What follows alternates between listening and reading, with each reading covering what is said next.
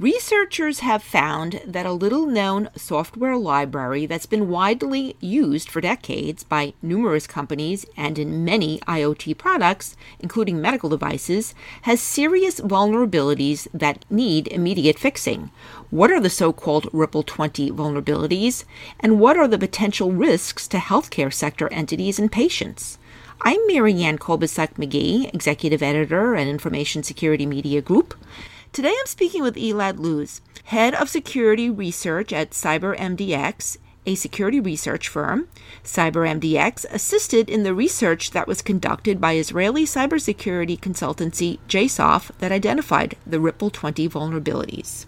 So, Elad, the vulnerabilities affect the TREC IP stack implementation for embedded systems. Please describe what these Ripple 20 vulnerabilities involve and why are they so troubling to IoT devices in general?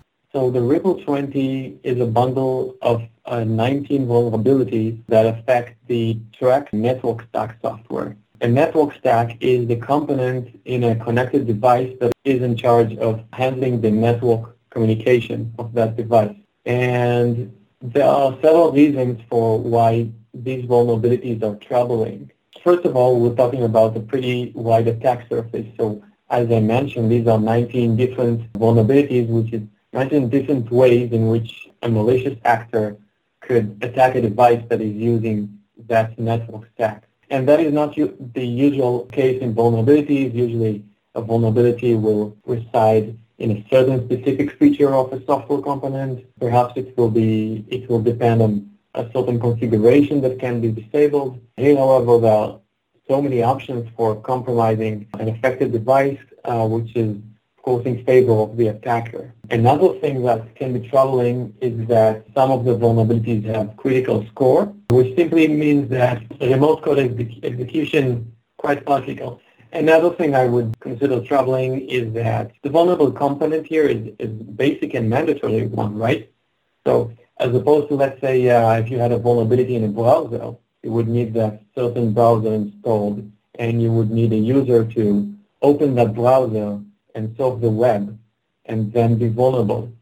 But once you have a vulnerability in the network stack, which is a mandatory component, you'll only need to connect the device to the network, and it's already in risk by then. Also, the affected component in that network stack is used by a lot of devices that come from multiple industries. And eventually, that means that it affects a lot of devices out there. So generally, these are the reasons why I would consider those vulnerabilities troubling. So, Elad, describe very briefly your company's involvement in the work with JSOF related to the Ripple 20 vulnerabilities. What sort of work did you guys do?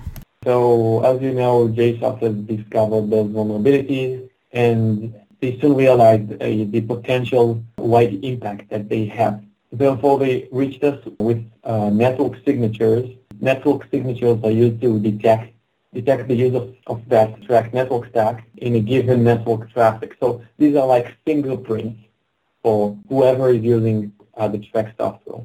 And we took those fingerprints and we checked our medical device lab, devices in our lab, to see whether they might be affected. We also checked those fingerprints across our deployed solutions to find devices and vendors that are affected.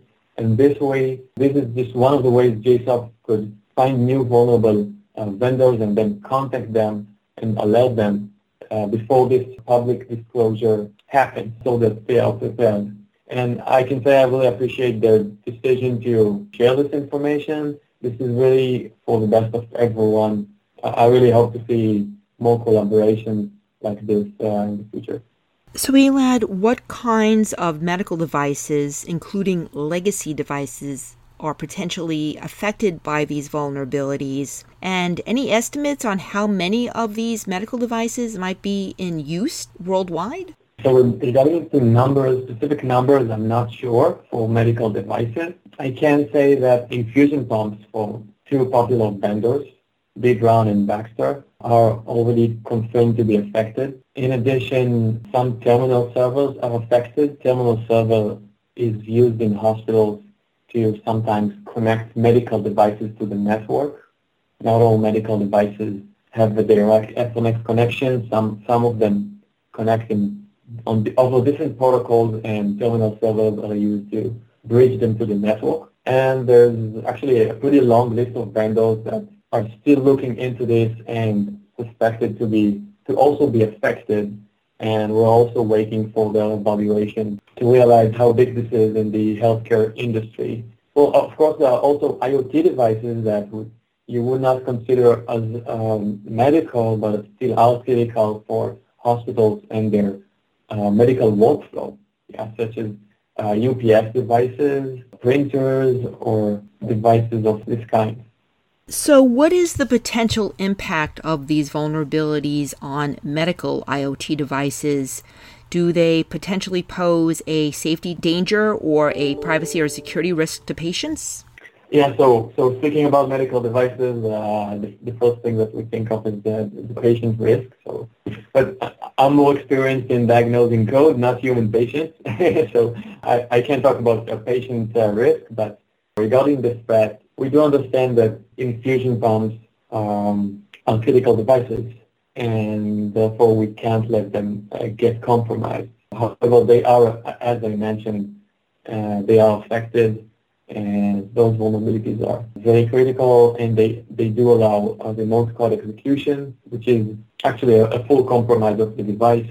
So if a hacker or even a malicious insider was to take advantage of any of these vulnerabilities, what sorts of impact could that have? What sort of attack, what sort of result, what sort of malfunction, what might happen? So remote code execution means eventually is that an attacker is able to run their own code that they crafted on target device. And that code can do whatever they desire that the device is capable of doing. So if they desire to perform a denial of service, perhaps shut down the device, cause some malfunction, report false telemetry, change parameters, all those things are theoretically possible. So Elad, with this all said, how should healthcare sector entities that are using these devices and the device manufacturers address these issues? It's very important to address those issues, and it usually starts by checking whether your organization uses affected devices at all. And I consider this part of the handling the most challenging. It's really not a trivial task. Imagine you're a hospital with thousands or maybe tens of thousands connected devices. You'll now have to find out whether you have certain models, and you want to know about every one of them, because even if it's only 10 devices out of those 10,000, it's now those 10 devices that are the weakest link. So you also have to follow the updating news, because as I mentioned, vendors are still checking whether their devices are vulnerable. And all of this work can, of course, be done automatically with solutions like ours. So after organizations are aware of which devices they have on the network that are vulnerable, they can proceed to mitigation. So actually there are several places where you can read about mitigation for this vulnerability. There's also one on our side. But in short, first we suggest reaching the manufacturer for a firmware update, and meanwhile applying a set of firewall rules that are, as I said, available. There's also, of course, work for manufacturers to be done. They'll have to reach track to obtain the latest updated software, that network stack that is passed, and then compile new firmwares for all of their devices, then contact the clients and supply those updates for the clients. And finally, Elad, I know that you examine a lot of different kinds of medical devices. Are there certain types of vulnerabilities that you're finding? Are there certain areas that in general are kind of soft spots here for the medical devices that moving ahead manufacturers really need to be paying more attention to make their products more secure? So generally, just as any other software product, medical devices that run software that are connected to network are vulnerable to so many different kinds of vulnerabilities. But I can say specifically about medical devices, we tend to see issues that more relate to authentication and encryption. Those issues were usually handled previously by non-medical devices. What I want to say is that we have the impression that the medical devices are about 10 or 15 years back in means of their cybersecurity. Thanks, Elad. I've been speaking to Elad Luz. I'm Marianne Kolbasuk-McGee of Information Security Media Group. Thanks for listening.